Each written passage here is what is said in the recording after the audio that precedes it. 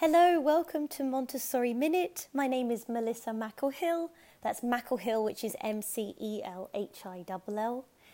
So today we're looking at the Absorbent Mind, Chapter 4, which is called The New Path. And I've got some main points, a summary, and some quotations. So if you're out there reading this book, I hope they help you. So, main points. 1. There was a new wave of thinking during Montessori's time that you should start in the lab and experiment and then draw your conclusions, right? So rather than the other way around, which is a good thing. 2. Unlike the adult who is on his way to death, the child is on his way to life.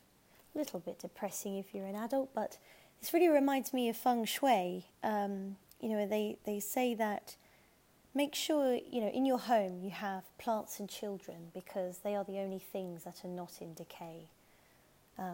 The child enjoys doing his duty. He enjoys the tasks of life, whereas we find them a little more draining. 3. The love we find in infancy and the kind of love that children bring out of their parents is the ideal form of love. It encourages renunciation, self-sacrifice, and it's unconditional. 4. No species would survive if they did not take care of their young, while the young are weak and vulnerable. Or, of course, they would not get to the point of adulthood where they could procreate and further the species. And point 5, we should start at the beginning in order to understand mankind. A summary. Embryology and cytology are now at the centre of scientific research, when they have previously been disregarded.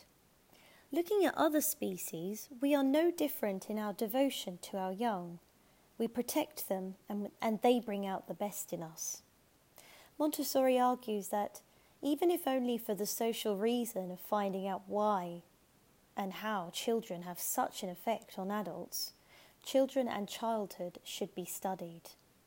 And as with the study of cells, it's the study of our origins. If we want to understand the man, we should understand the child. I've picked out 3 useful quotations from this chapter. For nearness to children brings out our best side. Right? And I think that goes for, even if they're not your children, people just behave better when there are children around.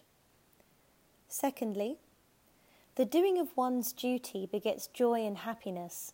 For adults, the daily round is often more depressing. I think this is so undeniably true.